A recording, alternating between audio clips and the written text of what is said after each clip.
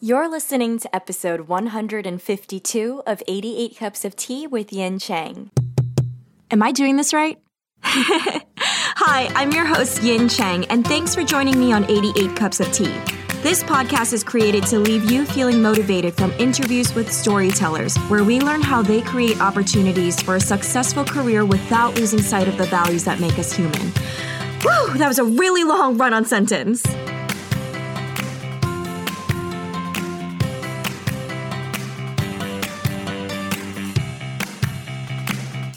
Hey, what's up, storytellers? I am so excited to release Maureen Johnson's episode today. My conversation with Maureen was so special, not only because Maureen is a kick-ass, hilarious storyteller, but because our conversation was also live streamed to our 88 Cups of Tea Patreon supporters for the first time ever. The super storytellers who signed up for the Snails with Mail tier over in our Patreon got to see me and Maureen video chat with each other, so it really felt like they were right there with us. And they got to leave comments in the chat box in real time and even drop in a few questions for Maureen to answer directly. For some behind-the-scenes tidbits, the original live stream video went over 2 hours and I stripped the audio from the video to edit it down so that it's podcast friendly. As a heads up, the audio quality gets a little glitchy at times, but the content is still awesome, so be sure to stick around because Maureen shares really amazing stories and writing advice. If you're wondering how you can best show your support for 88 Cups of Tea, signing up as a patron is honestly the best way right now. Head over to patreon.com/88 cups of tea and sign up at whichever tier feels right for you. We just recently added early access to upcoming episodes for the $8.88 tier in addition to other cool benefits. I have interviews scheduled with authors like Naomi Novik and Natasha Ngan and many more, and I'm releasing their episodes to the public in 2019. Once these interviews are edited, you'll get first access to listen to them before anyone else does. Again, that's patreon.com/88 cups of tea. If you'd love to show support in another way, I'd be so grateful if you could head over to Apple Podcasts to subscribe to our show and give us a rating and a review. From what I hear, it really helps our show become more visible to new listeners, and honestly, every bit helps to get the word out about 88 Cups of Tea, so thank you so much in advance. Before I formally introduce Maureen Johnson, I'm so excited to highlight one of our listeners who took the time to write a very thoughtful review for us on iTunes. This storyteller's username is CV Rod, and she wrote, "I'll be totally honest here. I've never thought I would enjoy a podcast. I always said I would just stick with music because who wants to listen to people talk while driving? Well, now look who's eating her words. It's me. I'm eating my words. I'm currently working on the outline for my very first novel baby, and I came across this podcast after joining every possible writing group on Facebook that I could find. I came across the 88 Cups of Tea group and saw that there was a podcast that I needed to listen to in order to join the group. I reluctantly checked it out and listened to my first episode on my way home from work one night. I smiled, I laughed, nodded in agreement, talked to no one in particular, and haven't listened to music in the car but maybe 10% of the time since then. Yin is a perfect host, and I have yet to come across an episode that wasn't equal parts entertaining, inspiring, fun, and just perfect all around. I always come away with something new to apply to my writing and life in general. Listening to this show helps me push past those slumps and pave my way through those writer's blocks. So here's a huge thank you to Yin Chang. We can tell that you've put your heart and soul into this podcast to help lift and inspire others, and your efforts are appreciated more than you will ever know. Oh my gosh, thank you so much for that incredibly heartfelt, thoughtful, and amazing review. I am so honored and blown away by your kind words. You completely made my week.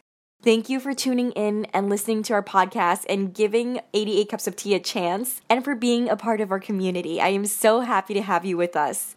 Now on to today's guest. We have with us Maureen Johnson, the legendary New York Times and USA Today bestselling author of several YA novels, including 13 Little Blue Envelopes, Truly Devious, and her upcoming novel, the sequel to Truly Devious, called The Vanishing Stair, that will be released on January 22nd. Today, Maureen tells us the story about how she fell in love with storytelling through writing and acting. We dive into why creators and artists can and should ask for support from their audience. She talks about her lifelong obsession for murder mysteries and how that inspired the plot for her new mystery series, Truly Devious. She gives us detailed technical advice on how to go about crafting a mystery novel and a series, and answers listener questions that are so helpful to anyone working on craft. Okay, now let's get right into it. All right, so Maureen, you want to kick it off and let us know how you first fell in love with storytelling? Oh boy. So let's go back to the beginning. I was a real indoor kid, and it's just how I see life. Life is the stories that we tell ourselves about what's happening. I always was one of those kids that it wasn't what was happening, it was the story I could tell about it, or the story that was going on in my head, or at home, the story around the dinner table that was the recreation of the event. It's just how my brain seems to have been wired. And I think it's how most of our brains are wired. It's how we perceived what happened and what we take from it. So, how we tell the story about it, that shows the lesson we learn.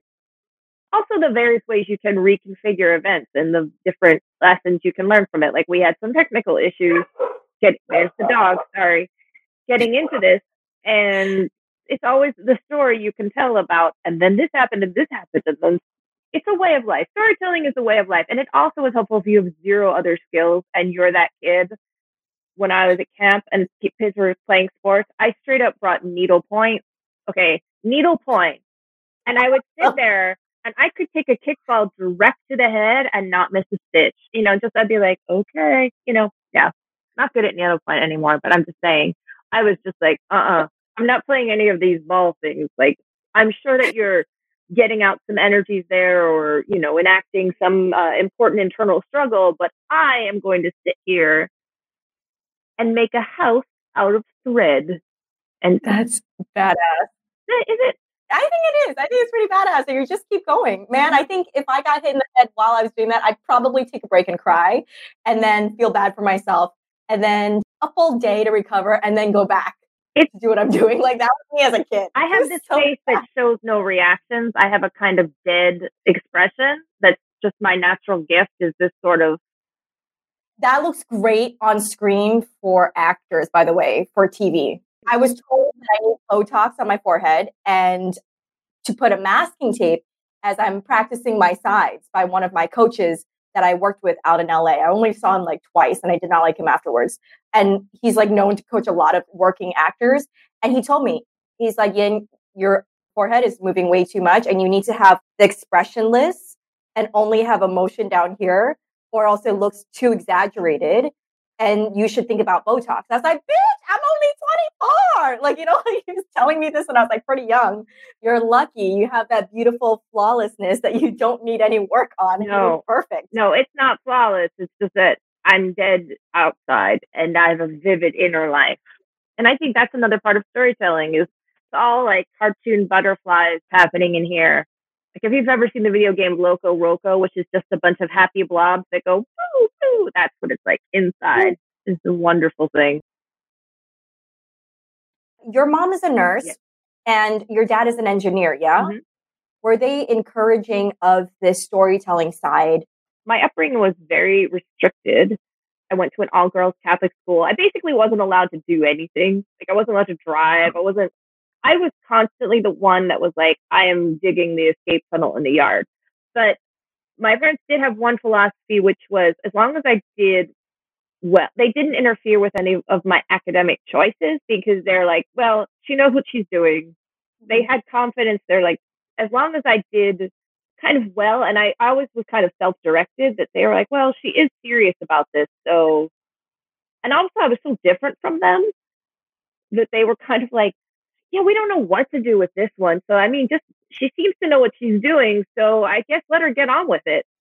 Because I was just very like head down in a book, and I, would just read all the time. And I just had my own little engine, and their attitude seemed to be, she seems to know what she's doing. We're not 100% sure what that thing is, but she does seem to know. So I guess we're just going to let her do it. My dad would drop hints like, hey, wouldn't you like to go to school and become an engineer? They do need women engineers, And I was like, that's not going to happen. And he was like, have you considered it? And I was like, I need to repeat that is not going to happen. I always talk about becoming a nurse because I think nurses are amazing. My mom's like, wait, you're not a nurse. You're a writer. Like, you got to Wow. do the thing that you are. She's like, I was born a nurse and you were born a writer. She's like, I was a nurse from the get-go. That's all I wanted to be. And she's like, look, the real job is, you walk in and someone barfs on you, she's like, I can see you being very interested in the academic side, but like, people poop on you, that's what happens. Like, it's a lot of like day in and day out. And I'm like, I know, but you get to give people needles. She's like, I do. And also they poop on you. And that is something you need to remember. We are all, I guess, fairly self-directed people. Also, I'm just stubborn. So I was just going to do what I was going to do. Be stubborn. Yes, you can be stubborn. And I was pretty damn stubborn too. Like, I was refusing to do things. I would cut class. I would get into detention every day. Like, my dean, I see him and I'm just like, yes, I get it. You're going to put me into detention today again. Like, that was me. Wow. Like, I was stubborn in that way. And I was just like, all right, then throw my ass into detention. Like, I literally almost got expelled. That was so terrible. When I hear parenting skills and ways, and I'm particularly interested because I'm like considering, do I want children? Do I not? Like, that's something that my girlfriend and I have been talking about. So just hearing how your mom and dad were raising you, that's so inspiring. Just to hear that they were there to guide you, especially when you needed it, if you needed it. But they were also there to remind you the gifts that you were born with. Like your mom telling you that, hello, you were not born to be a nurse. I was. You were born to be a writer. Like, how incredible is that? I mean, I'm not gonna say that they weren't worried. I think they were like, what if she starves to death? And I was like, I'm not gonna starve to death. Also, my father had to live away for a couple of years because of his job. So it was my mom and I. Did his job for engineering bring him around the US and stuff? Yeah, he was kind of posted to different places. Like, he had to live in Texas for 2 years and he lived in Kentucky for 2 years and kind of managed the construction of large plants and the cleanup of sites and things. So he did like the ordering of materials and things like that. He also never graduated from college. He doesn't have an engineering degree. I think he kind of went through about 2 years of college and he basically got into this big company as I forget what level he came in at, but one of the things that he did was he had been a sharpshooter in the Marines and he was brought into the team that was developing bulletproof plexiglass. And so he used to do the shooting and things like that. And then he kind of came in as a materials engineer and worked his way in. So he was an engineer. He worked in the engineering department. His title was engineer, but he doesn't have an engineering degree, which hobbled him in a lot of ways, but he also did the job. I respect hustlers so much. That reminds me of my dad, who came literally with nothing from Taiwan to America, with nothing, like maybe 80 US dollars, 100 US dollars, and hustled his way up. He had to stop schooling at the end of middle school because his dad passed away and had to help take care of his family. Your dad and my dad, they're so similar. I have so much admiration for both of your parents. They're so cool. I'm like, they need to be on this show so I could talk to them too. But yes, sorry, you may go on. Continue. I mean, yes. My mother got her nursing degree and she was made a professor upon graduation. Basically, her scores were like super high and they're like, you're just going to be a professor now. And so she immediately started on her bachelor's degree. So all the time I was growing up, my mother had her nursing degree, but then also got her bachelor's degree and then got her master's degree and then got her nurse practitionership at the University of Pennsylvania. And so she was going to school up until probably, I'm going to say maybe 1995, something like that. And she also nursed the whole family because we have a lot of elderly members of our family. So she did the physical nursing care for a lot of people. So she worked full time and she went to school to get all these extra degrees. And she was physically the person going and, working and helping people in bed, making sure, turning them and making sure they did their walking. And so she never stopped. In fact, my mother used to wake up at 4:30 in the morning. So she would have an extra half hour to relax. Like, she would get up at 4:30 so she could just sit and do needlepoint and listen to the radio for a half an hour. Because she was like, oh, that's my time to relax. I have a cup of coffee and I just sit and before my day starts. I'm like, I would never do that. She is intense. I mean, she's retired now and she still has about 20 jobs and she goes to an amazing church where it's like an incredibly diverse congregation and she helps run their kitchen where they cook and they serve meals to the community. So she serves lunch to people, and they stock a pantry, and she does like all kinds of stuff. She's also, I think this is a lot of nurses, she's everybody's nurse. She's always the person that shows up at somebody's bedside. So and when I got really sick, because I got a bad illness 4 years ago, my mother basically nursed me back to health. So she's intense. Like she's incredible. They're also both insane. Like I also want to say that they're both like, they're also, am I allowed to swear? I mean, you are definitely, because I curse left and right. Let me tell you. I love them. I love them. They're both completely bug fuck. My mother, if she could just put me in a giant hamster bubble to this day, and I am I don't know if you know this, a grown ass adult, and she's still like, Maureen, why are you still out? I'm like, it's 6:30, Mom, and I am an adult. She's like, I'm just worried about you. The perfect illustration of my mom's attitude was when I was a kid, actually not a kid, I'm like 19 or 18, and I'm like, I need to drive. And she's like, what if something happens to you? I'm like, nothing is ever going to happen to me. And she said to me once, you can't get your learner's permit until you have more experience. And I was like, and therein lies my exact problem in one sentence. I'm so fucking doomed. One time I wanted to go to like the teen dance club that all the people in my school went to. First of all, she called the local police precinct. And at the time I'm 15 or something, and I want to go because everybody goes. And she calls and they're like, oh, ma'am, I wouldn't, a lot of those kids there are 16 or 17. I'm not sure I would allow your kid to go. She said, and they said, we wish more parents would call. And I was like, this fucking guy, what are you doing to me? It was a teen dance club. Like, you just go there, you listen to some terrible music, you have some big ass hair, you all get high on just the hairspray fumes that are coming off. Like, no bad activity is happening. It's literally just a lame teen dance club. The thing was, I was a year younger. I went to school early, so I was a year younger than all my classmates. So when I'm 15, all of my friends, like everybody was 16 because that was just the age. And I'm like, so you're saying I literally can't hang out with people in my own class? I don't understand what you want from me. Like, I don't understand how to do it. Hence I must get out of here, but any means possible. You can draw some really fucking amazing stories from that for your writing.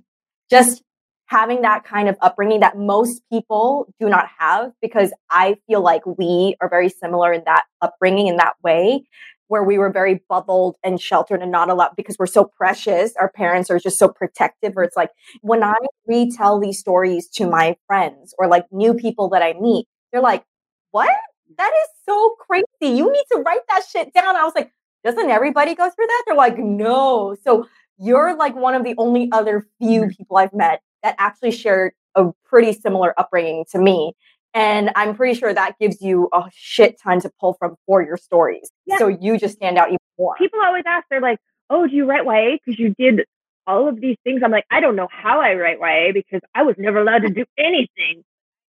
Maureen, I do want to also ask you going into theater, how did that come about? Because I'm like, just trying to put the pieces together. You've always been writing, no matter what you do. You've always been writing about everything, even while you were a dramaturg, while you're involved with theater. But what was it towards theater that you had this calling for, this gravitation towards? Why? Always loved it. Always wanted to do it. It's like as in being an actor or like behind the scenes? Oh, I did decent amount of acting in college. I was in a lot of plays. That's awesome. So I did a lot of acting in college. More acting than production. I definitely did more acting. I was the person you called in for certain comic roles of like the weirdo in the play. They're like, get Maureen. She's right there. Go get her. And because I kind of see it as the same thing. And it's storytelling in a group. I always like working in groups when I can because writing is very solitary. But then when I'm also working in a group, I'm like, I actually prefer working on my own. So, it's just good that I'm always be able to flip to the other thing. But I really like making things with other people. I love that aspect. And so most of my really good friends from that time are actually the theater people. The person who's my agent now, her name is Kate, and she and I were friends from college, and we met in theater together. Oh, so wait, your literary agent went to college with me. So she went to college with you. Was she an actor in the theater world with you, or was she behind the scenes? I think she did more behind the scenes. I think she was probably in one play. I don't know if I get that wrong, Kate, don't yell at me. But she definitely did a lot of the behind the scenes and the organizational stuff. And then we moved to London together when we graduated, and then we moved to New York together. I went to Columbia, and she went to work in the publishing industry. And so she really crawled her way up. She went to work for an agency called Janko and Nesbitt, which is a very storied and illustrious literary agency that had like giant clients. Like their clients are like the Pope, people like that, or Hunter S. Thompson would send in, and Tom Wolfe would walk through the office. It's that kind of place. That was way too coincidental. Like, did she influence you as author, or did you influence her to become literary agent, or you both just developed an interest in the world of books at the same time, individually? Partially why we were friends is that we had a similar set of interests, and she went into the industry side.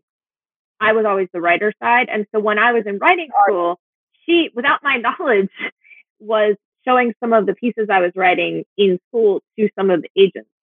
And so I had so sweet. Girl has got your back. Yeah, I had agents kind of scoping me, and like big agents scoping me.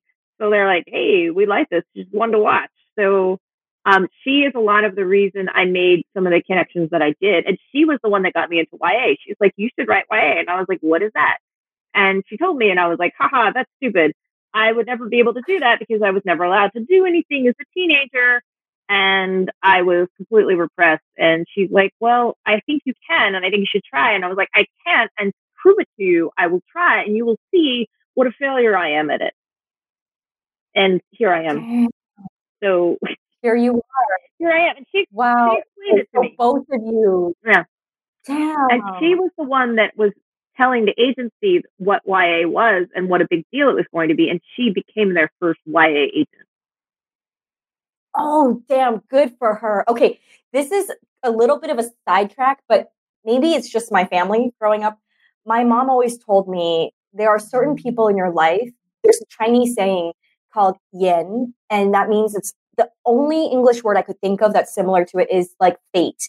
And there's people in your life that you don't know why they're in your life for any reason, but a lot of times they bring you a lot of good luck and help you along for your destiny. Or I believe that we can all change our destinies, but so it's not trying to sound religious or anything. It's just more spiritual, as in like there's something bigger than us, and that it sounds like your bestie and you are in each other's lives. You have like this crisscross kind of path that you guys were like destined to meet each other and to be besties and to like help each other grow and evolve as people, and also towards your career. So I thought that was beautiful. Like your relationship with your bestie, like she's my agent. She's a great YA literary agent. She eventually left New York and she moved to Denver because she met an amazing guy, and he lived in Denver, and he had a cool daughter, and they needed to be out there. And so she moved to Denver, and she opened up her own agency there. And she has her good for her. Yeah. So she runs her agency out of Denver. Oh, here comes the Moop again. Come on. And hello, Moop. And she is she's an amazing YA agent. And so we are like that. We are very much together. Come on, it's okay, girl.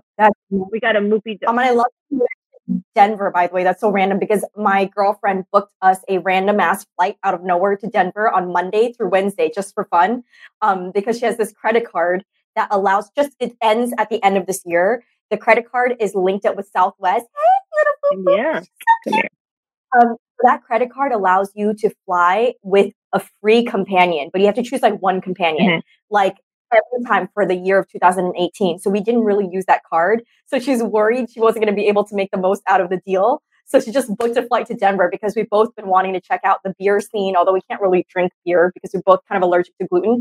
But we also want to check out the hiking scene and have a few friends there. So I'm headed there this Monday through Wednesday. So I love that you mentioned that your bestie's from Denver, because that was like a fun little It's super healthy. Like everybody in Denver, from what I can tell, they wake up, they look at the mountains, they like go on a bike ride to work, and then they like do their thing, and then they like go out on their porch and breathe some more nice mountain air, and then I don't know. They have a thing called... Yeah, and I mean, you go out and you get a giant view of the mountains. Like when you leave the Denver airport, you can see for what seems like a billion miles, and it's because it's very flat, and then you see the mountains. And I'm always like, what is this view you speak of? Like, you see that from the airport? Yeah. I'm so excited. Okay. So she basically was the one who introduced YA to you. Like, you were like, what the hell is YA? And she's like, girl, trust me, just get into it. And you're like, no, I don't have experience because I was locked up. But in the end, you ended up blowing everybody away and killing it at YA. This is 2003. So, I mean, the number of YA books out were, I think, it was like Sisterhood of the Traveling Pants. So I was like, what is this? And my first book came out in 2004. I wrote other stuff. That's not the 13 Little Blue Envelopes that came out in 2005. That came out in 2005. My first book was called The Key to the Gold. It's actually right here. Hold on. This is the first edition of the first one. It's very, Hey, original cover? This is the original cover, yeah. It looks super trendy. That looks like what's in right now. Yeah, I know. And it's, April 29th, 2004 was beautiful. Yeah, it's very, and it's a little like, you can see that it's pale on the spine here from. When you remove the flap, what's the color of the inside? It's yellow. I love yellow. And the cover image is you can't see it, but it's embossed with the girl. I don't know if you can sort of. Yes, it's shiny. It's a little sheen. And then, I love yellow. And then I wrote this one called The Bermuda Triangle, which is about three girls who are best friends, and then what happens when two of them start dating, and how you like manage friendship and dating. So yeah, and I also wrote a lot of books about threes for some reason. Threes seem to be a thing. The Key to the Golden Firebird is about three sisters and how their father dies, and the sort of things that happen after their father dies, and then the main character starts dating her friend. You know, what happens when you date a friend, and like what happens when your friend likes you or you like your friend. And this is that dynamic. This one was a similar group of three, and what happens when you date a friend, like how dynamics change. And this was like also internally, like the third person was trying to be supportive, but at the same time was like, I don't get to do everything with them now. Like they need their own time, and also, but we used to do everything together, and now I'm going to be on my own for tonight, and I don't know what to do with myself, and this is a little weird, but I have to figure out how to do it. So, like, she's trying to be supportive, but at the same time, she's like, it also sucks a little bit because we used to do all this stuff together, and now I guess I'll watch a movie, you know? So then 13 Little Blue Envelopes, which is sort of the point where I made people seem to be most aware of, is that came the next year. And it also has a three on the title. There's a lot of threes. There's a lot of threes. It's your lucky number. There we go. Truly Devious came out early this year, 2018, January 16th, actually. And then your second one in your Truly Devious series is coming out January 22nd, 2019, which is insane because that's so close, the timeline. Isn't that like, that's usually tough, like to get it in within exactly 1 year, the second book. Yeah, and the third one, the third one will come out the following January. Oh, okay, 2020. Yep. Okay, got it. Is it your paperback that's also coming in December? Yes, the paperback for Truly Devious is coming on the 4th of December. That's awesome. Give us a snapshot of what Truly Devious is about. Also, a snapshot of the part 2, which is The Vanishing Stare. Are you still there, guys? I just want to see if they're still there. I'm just looking at the chat now. I just want to see if they're... Oh, there they are. They're so there sweet. They are. Thank you, ladies. You're awesome. I want to shout out to you guys, because it's good that Patreon is a great invention. I use Patreon I have a political podcast with my friend Dan, who is this amazing. I did not know that. Yes. What is it called? Let us know. It's called Says Who. And I do it with my friend Dan Sinker, who is a super cool guy. And the first thing he made was he made a magazine called Punk Planet that was a lot of people's favorite magazine. Like, it was like it was a small but super popular magazine. He's just a super cool guy. So we use Patreon to support it, and it has been a game changer. It is, and the Patreon, we were just floored when we started the Patreon. Do you mind if I just ask for a little bit of advice? Because this is kind of new and I just feel very, I don't know what it is, but I feel almost, I don't want to say embarrassed to ask for like support, but I definitely grew up with my dad saying, never ever ask for help. You just do it. So I felt almost like ashamed to even ask our listeners, even check it out. But then I had to literally talk to everybody in my life and they're like, Do it. Ian, what is wrong with letting them know there's an option to support you if they're able to? Because I'm like, but they're working so hard for their dollars. Like, I don't want them to feel pressure. Then it's like, okay, then it's up to them if they want to, if they can. And if not, then it's okay. I'm like, okay, then I like that kind of perspective. So do you feel like Patreon has helped support? We started it 3 weeks ago, the Patreon, and it went like, it was amazing.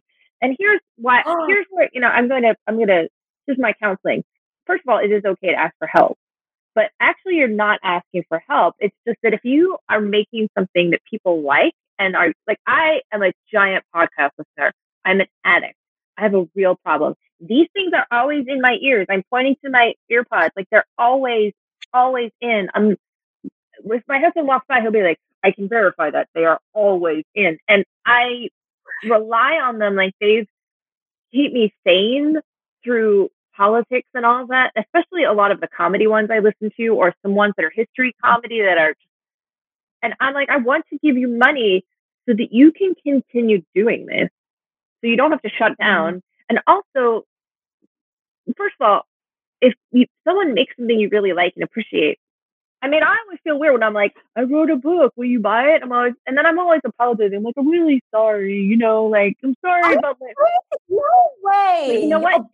It's the same thing you're doing right now, where you create something and then you're vaguely apologetic for asking for actual funds to contribute towards the making. It's the same exact thing. If you make a thing, there's nothing wrong. I am always apologetic about asking people to pay for my books, and at the same time, I'm like, I wrote a book. Like, yeah, like we do actually need money to keep doing these things, and I understand. And I'm always like, or go to the library. It's totally fine. I'm like 100%. I'm 1,000,000%. I cannot express my fineness about going to the library for it. But if people make a podcast and they can contribute, and the people in your Patreon feed right now are probably telling you this right now, I would imagine they're like, that's why we're here. And also, it's cool if you get the extra thing. Like, the little perk is really nice. If I give $5 to one, they're like, we'll get you tickets early if you'd like to go see the show. I'm like, yes, I would like to see the show. Thank you for giving me the chance to get the tickets early. Thank you for giving me a chance to connect with other people that talk about this thing that I really like. Thank you for making this stuff. And sometimes even the dollar, like, you give $1 and it gives people a chance to do the thing. And so people like your podcast. Your podcast is super, super, super popular. People enjoy it. People rely on it. People who like books and people who want to write and people who are interested in this process rely on you to make the podcast. So we are happy to give you the money to make the thing that we love. So, like, you've made a thing. Yes, you see, you guys, I have to explain this to her, right? Did you agree with me, right? No, like, they're like, yes, that's why we're here. We've tried to tell her. Now you tell her. Like, no, we are trying to give you money so that you can, like, don't. That is what the internet comic Take My Money is about. Like, when people are like, take my money, like, that's what this is about, is if you make this thing that we really like, please here, have a money for it. Also, before I went and made the Patreon for hours, I went and I looked up the Green Brothers and their 97 products, and every single one of those is a Patreon, like Sideshow and like every single one of them has a Patreon. And I was like, you guys are on top of this. But also, they have built in that, like, every time people contribute, you can make more stuff. I'm going to tell you another thing. A lot of times it's female creators who are more apologetic about asking to get compensation. Yes, that is a very good point. I noticed that too. Yeah. Men have no problem asking. They're very like, well, I did this, so I expect it. There are certain ones I've seen guys are just like, yeah, give me the money kind of attitude. Where I'm just like, oh my goodness, that's kind of rude. Like, I hope I never come off like that. You know what I mean? So it's just, but yes, you're so right about women being the ones who are always the ones who are way more apologetic and afraid to ask or just mention there's this avenue if you'd like to show support, as an option. Yeah, you're not like, I mean, you're making a thing. And if people, and you're not even like, you have to pay. It's not about, you're not even saying you have to pay. You're like, if you'd like to, also, if you do so, I will give you more stuff. I made you a thing. And they're like, thank you. We've been trying to take this money. What is wrong with you? You're so sweet. Thank you. That is a good point, because when I put out a survey, we had an influx of people answering questions that took an average of 20 minutes to answer. And it blew my mind that we had that many people answer. And quite a few of them are like, Yin, just do me a favor. Just do something or create something, whether it's merch, whether it's a sweater, whether it's a tote bag or whatever, or subscription thing or whatever, so that I can give you my money. And I'm like, what? Am I reading this correctly? What is this? This is crazy. Like, I just couldn't believe that I read that. And even after reading that, I still felt like I didn't have the right to even mention a Patreon. Do you know what I mean? Like, it was so strange, but that's why I'm grateful when I do talk to somebody else who is doing something similar and has that similar channel of a Patreon, to then dish it out and like preach at me. So it's like a reminder, like, hey, it's okay. You're thinking too much. You're like, it's also because you actually, I mean, again, I'm someone who has been writing books for years, and I'm vaguely apologetic when people buy my book. They're like, I bought your book. I'm like, oh, you did? Oh, I'm sorry. Oh, and they're like, what's wrong with you? I'm like, I don't know. I'm just kind of wretched. Like, I don't know. I don't know what's wrong with me. We could maybe discuss that later. Here, would you like money? I'll just give me the book. I'll get rid of it. I'll throw it in the river. But at the same time, I see female creators doing this all the time, where they're like, I made a thing, but I feel so terrible asking people to pay to make a thing. So you lose money making. You need to buy a microphone. You rent space. You take, it's your time, but it's also resources. And so we made the Patreon. We're like, we can maybe no longer lose money doing this. And then people all hopped on, and they're like, here you go. Thank you for making the thing. Yes. Okay. Thank you. You are a perfect example. You guys, I fixed it, right? Like, I'm trying here. I'm trying to tell her. Seriously. But you already know. Like, the people in the comments, they already know. They're like, we have been trying to tell her. I don't know. We haven't been getting through. We're not sure what to do. We're stubborn, right? We're climbing up her. We're trying to shove money through the window. Like, here's $20. Take it. What do we got to do? Thank you so much, Maureen. Okay, tell me the name of your podcast one more time and the Patreon link, because I want to go check out your Patreon after. Like, I personally love supporting other podcasts too. So give me the link. What is your link? It's called Says Who. So the Patreon is patreon.com/Says Who. And it's called Says Who because way back because it was, the original premise was that, because Dan is a journalist, is that in the lead up to the 2016 election, to try to deal with that last crunch of time, we were going to talk to 8 journalists about what was going on. So we talked to so it was only supposed to be an 8-week project, and we talked to amazing people. Like, we had one of our first guests was Chris Hayes from MSNBC. Our first guest was Anna Marie Cox. Our second guest was Chris Hayes. Like, we had amazing guests, and we're like, it's an 8-week in or out project. And then he won, and we're like, and then we just kind of kept going, like a kind of, it's the Gilligan's Island of podcasts, where we're like, we're just still going. We accidentally meant out to go for 3 hours, and here we are 2 years later. And we talked to journalists and all kinds of people about, and at this point, it's just a coping strategy. It's just 2 people kind of losing their minds about. Say that after. It's wonderful, almost therapeutic. Yeah, it's called, our little catchphrase is, it's not a podcast, it's a coping strategy. It's just 2 people. I'm going to listen to your podcast. I'm very excited about this because I'm feeling for me, I've been feeling very lost, and I get very extremely sensitive and emotional to the point where sometimes I can't even wake up and get out of bed. Yeah. Like, it affects me that much. And I notice it affects now a lot of people throughout America in that way too. And we need something like an outlet and also this coping mechanism by listening to things too. Hence why I am damn grateful that you are creating something like this and making it available for people like us out here. So I'm checking out your podcast with your buddy, and I'm going to your Patreon page, lady. Oh, I saw a question popped up in the side. Do you want me to? Yeah, sure. I'm going to read. Oh no, Courtney, she has to leave now, but thanks so much for giving us the opportunity to listen in. This is awesome.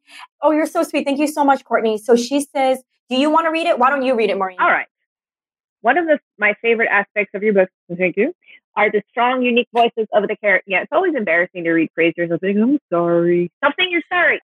One of my favorite aspects of your book are the strong, unique voices of the characters. Specifically, your characters are really funny, but your plots are dark. Some of them are. They're not all dark, but some of them are. Any advice on how to toe the line between funny while still creating a darker atmosphere? Yeah, so they're not. I have written some comedies, but so Truly Devious is a straight up murder mystery. And you asked about Truly Devious earlier. So Truly Devious, yeah. I'm a murder mystery obsessive. That is my big thing. I am an absolute murder mystery freak. Always have been since the time I was a child. First full-length book I read was The Hound of the Baskervilles. I was addicted, and still am to mysteries. I mean, my summers were spent reading 2 Agatha Christie's a day. My first fiction crush was Hastings, Poirot's assistant, who is an idiot, by the way, which I didn't realize at the time. So I was like, who among us, when they're 13, is not in love with a middle-aged English man who is the compatriot of a Belgian detective? Me, apparently. But I wanted to write a pure mystery, a straight-up mystery. I am breaking the rules by putting it over 3 books. Putting it over 3 books was the challenge. I don't know if I would put it over 3 books again, because I believe that mysteries really should be 1 book, but it was going to be a big overarching kind of, it's a lot of story, because it's about a school in Vermont called Ellingham Academy, which was established in 1936 by a man named Albert Ellingham, who was one of the biggest tycoons of America. He was a super rich man, and he established this kind of school for innovators and thinkers, and you didn't have to have money to go there. He just brought people there, and everything's paid for. It's this beautiful, crazy campus in the mountains of Vermont, and he also loves games and puzzles, so it's got twisting pathways and secret tunnels, and there's all kinds of jokes built into the architecture and the landscape. And he built it, and he had a giant mansion on the property, and his wife and his daughter were kidnapped one day, and his wife was found dead. At the same time, on the night of the kidnapping, one of the students from Ellingham disappeared and was found dead later on, and his daughter was never found. His little girl was never found, and her name is Alice. And it was considered like the crime of the century. And while a man was arrested and tried for it, most people believe that he didn't actually do it. And the present day story, it is a present day story. It's about this girl named Stevie Bell, who's obsessed with crime and wants to be a detective. Because this is a detective story with a detective in it. The detective is Stevie, and she gets into Ellingham because Ellingham doesn't have any admission requirements. You basically send them a letter that explains your thing that you do, and they accept people who basically have a thing.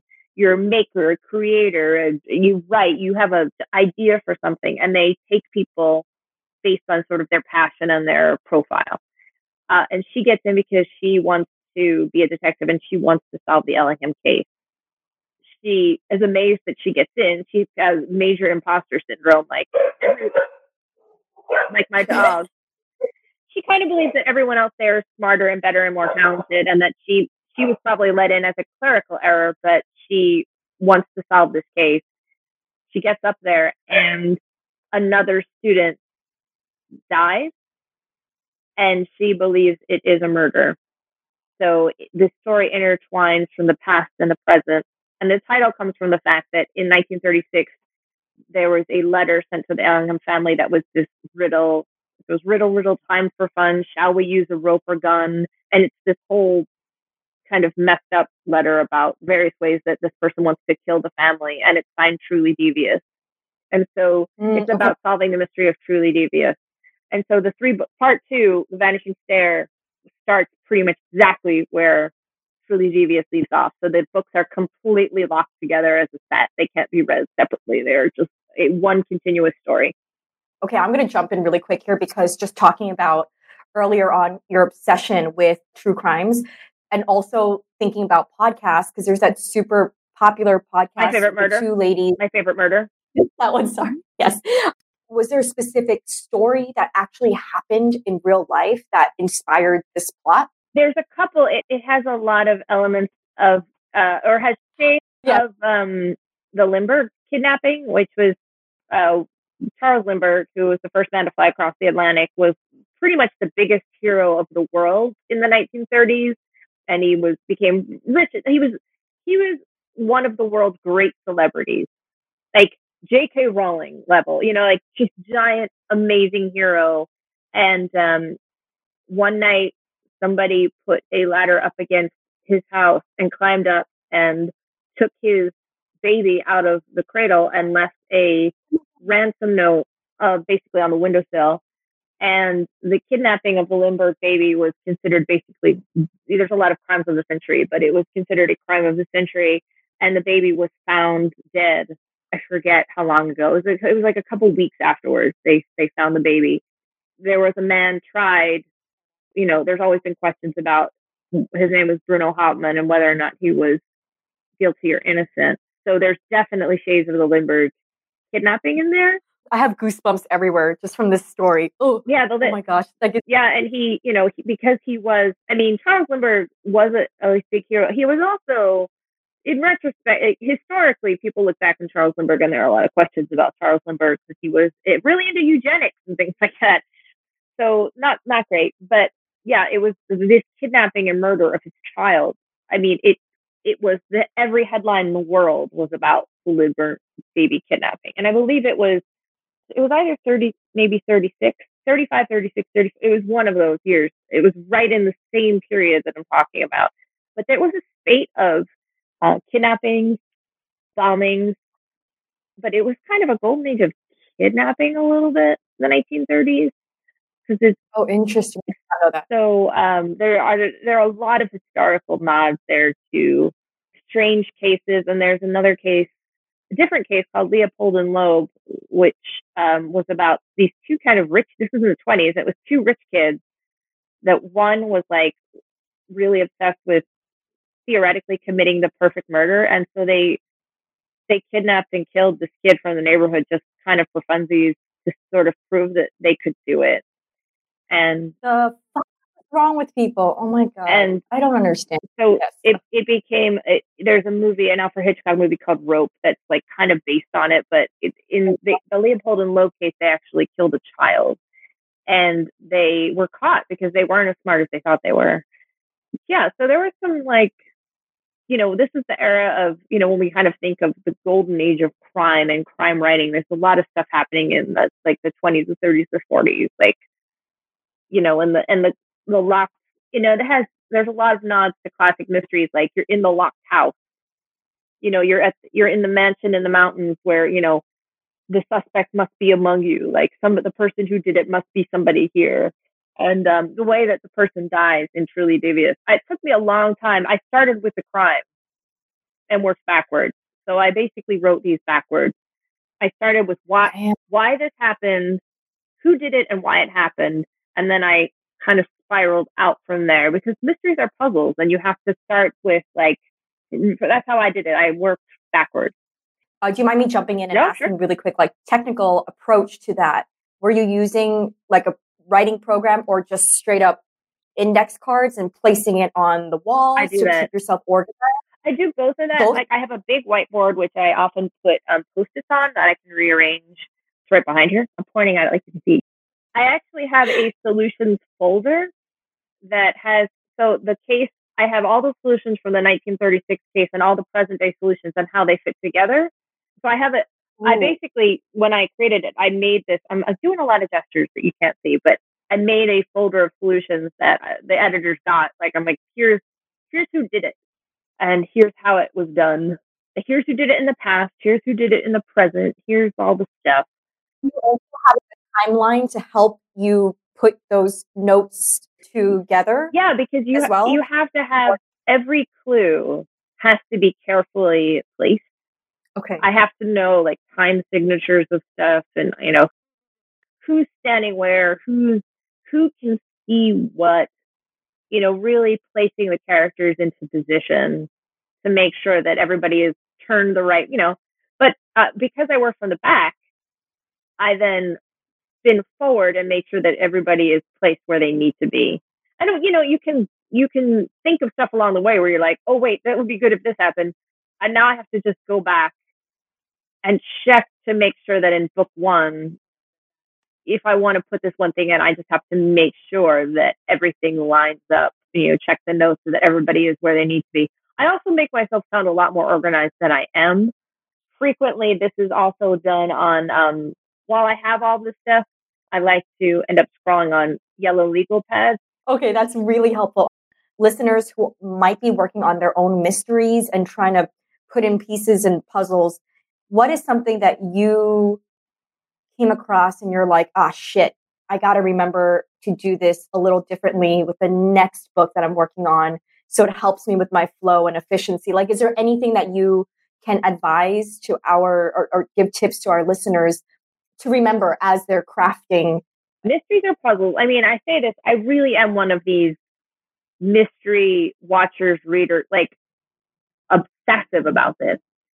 Mysteries are puzzles. You got to know your pieces. So a clue folder, an actual folder of these are the points that I've laid down, and also the things that could potentially be. Because you layer in stuff that you may not. That's the thing, is that you also put in stuff that's deliberately not used. That people are like, that's going to be a clue, and then it isn't. But so you have to put down 10 objects, and maybe 4 of them are clues. I worked from the back, and I changed it a couple times before I settled on it. It had a different set of characters. It was me endlessly talking about this, because one of the major issues I had to work through was how to extend a mystery over 3 books. That was the first and hardest. I gave myself the hardest possible thing to do, because mysteries really need to be wrapped up in 1 book. So I had to figure out how to come to 3 solutions, because there had to be an ending for book 1, which still people yell about the end of book 1, which I get. But there had to be 3 decisive ending points where you got solutions enough. Book 1 had to provide enough of a solution. And book 2 has to provide a lot more. And then book 3 provides all. Like, you get all. It's like, now I'm writing book 3 where you get a lot in book 2, and then everything is laid bare in book 3. So. Oh, wow. Okay. So that kind of ties in with Tatiana's question, where she said she's not writing a mystery, but she always wonders, how are you able to pace out the puzzle pieces? So I know that you're mentioning that is the most difficult part, was to just break it into 3. So then how did you, then to dig it like a layer further, how did you figure out what belongs in 3 and what belongs in 2, what belongs in 1?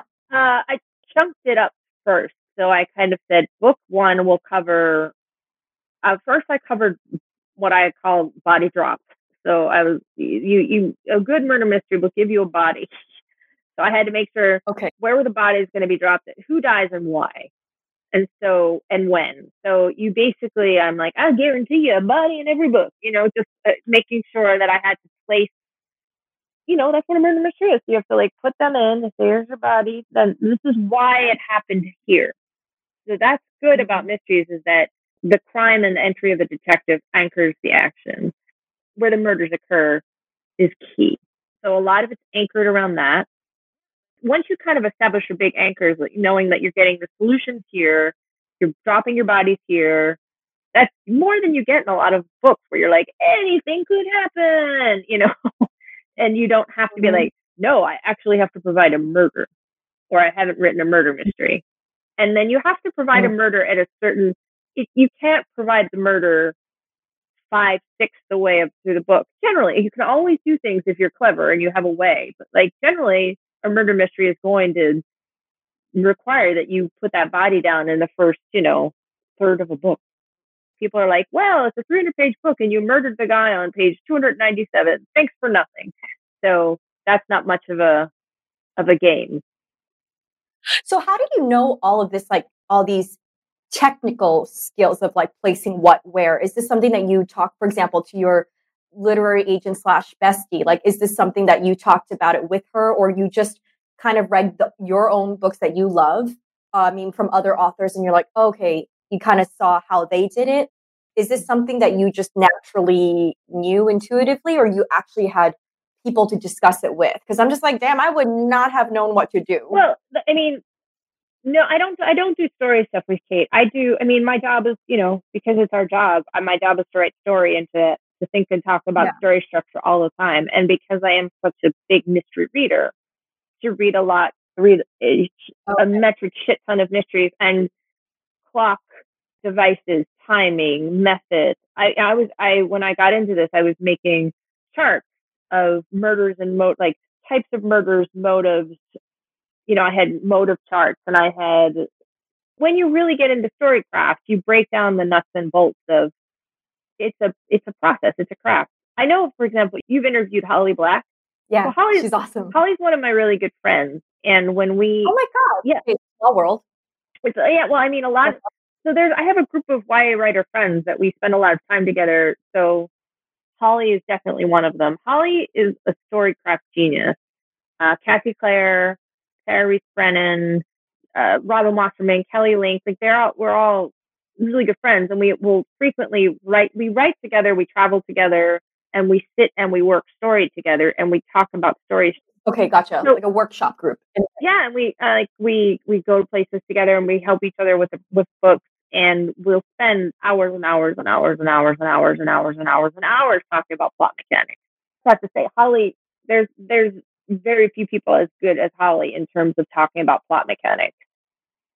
She's brilliant. Wow. And her field is, she writes fantasy generally. So the thing that you do, you kind of have to know it all the way down to the ground. And I was like, why wasn't I writing mysteries before? It's the thing I know all the way down to the ground. What I'm terrible at is romance. What I'm good at is mystery. But you often don't do the thing that you really love, because you're like, but how can I do the thing I love? Is impossible. Mm-hmm. Cannot do. Who can make? Only magic people. And then I was like, oh, but I've only been doing this since I was 5. I really crazily obsessed. So yeah, no, I love mysteries, and I could talk mysteries until my face fell off. I appreciate you letting us get a peek inside your brain about this. That was amazing. Do you mind if we just scroll through and just see if there's 1 or 2 questions? I think, what was it? Elizabeth Newton asked, what are some of the challenges in writing so many amazing series? And maybe I'll read the next question for you so you can kind of like brainstorm in the back of your head. Tia was asking, are there any plans on adding any more books to the Scarlet series? And then Tatiana, oh my God, she's so sweet. She's like, I'm literally getting dressed right now so I could go to the bookstore after this is done. Tatiana, you're the best. Thank you, Tatiana. Thank you so much. You're so sweet. And I know listeners, they're amazing because they always go out and support our guests. All right, so let's just get to Elizabeth's question, which is, what are some of the challenges in writing so many amazing series?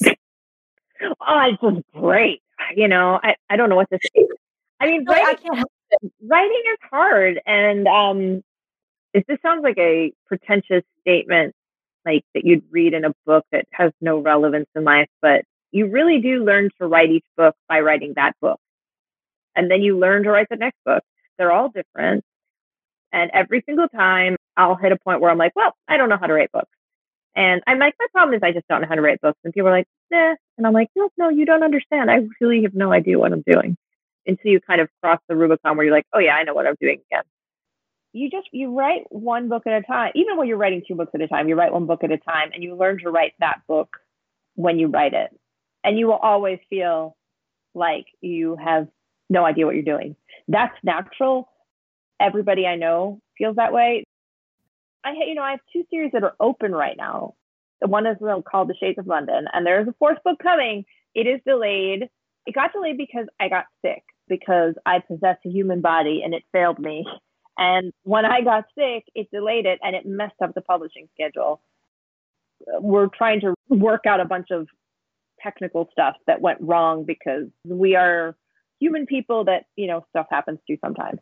And there's also a 3rd book due in what's called the Scarlet series, which is a purely comedy series. And so there is also, so the Truly Devious series is going to be finished before those other two series, but the other two are still very much in the works. I Never Say Die. Like, it's, they're coming. They just got delayed. Oh, amazing. Okay. I love that you knocked out two of the questions from Tia and Elizabeth when Tia was asking if there was going to be more books to the Scarlet series. So that was incredible. All right. So let us know, where can we find you on social media? I am on Twitter a lot at Maureen Johnson, and my website is maureenjohnsonbooks.com. Okay, amazing. I'm on Twitter far too much, so I'm always there. Maureen, I love this so much, and I'm grateful I got to meet you over the video. That was really fun, and thank you for being the inaugural episode to kick this off, by the way. When they were like, Maureen, what do you want to do? And I was like, I have one request. It's for 88 Cups of Tea. Like, come on. Like, it's my one thing. I was like at the top of every list. I was like, are you kidding me with this? Like, it's the best. Oh my God. So, girl, you are just blowing up my head. Stop it now. Thank you. Thank you so much. It's just been amazing because your podcast is legendary. And that wraps up our episode with Maureen Johnson. Maureen, thank you so much for blowing up my head. And thank you, for real, for that really fun conversation. I loved kicking off our inaugural live stream video with you, and thank you for being on the show. Storytellers, thank you for hanging out and listening in. As always, please be sure to head over to Maureen's show notes page for all the books and resources mentioned in her episode over at 88cupsoftee.com/podcast/Maureen-Johnson.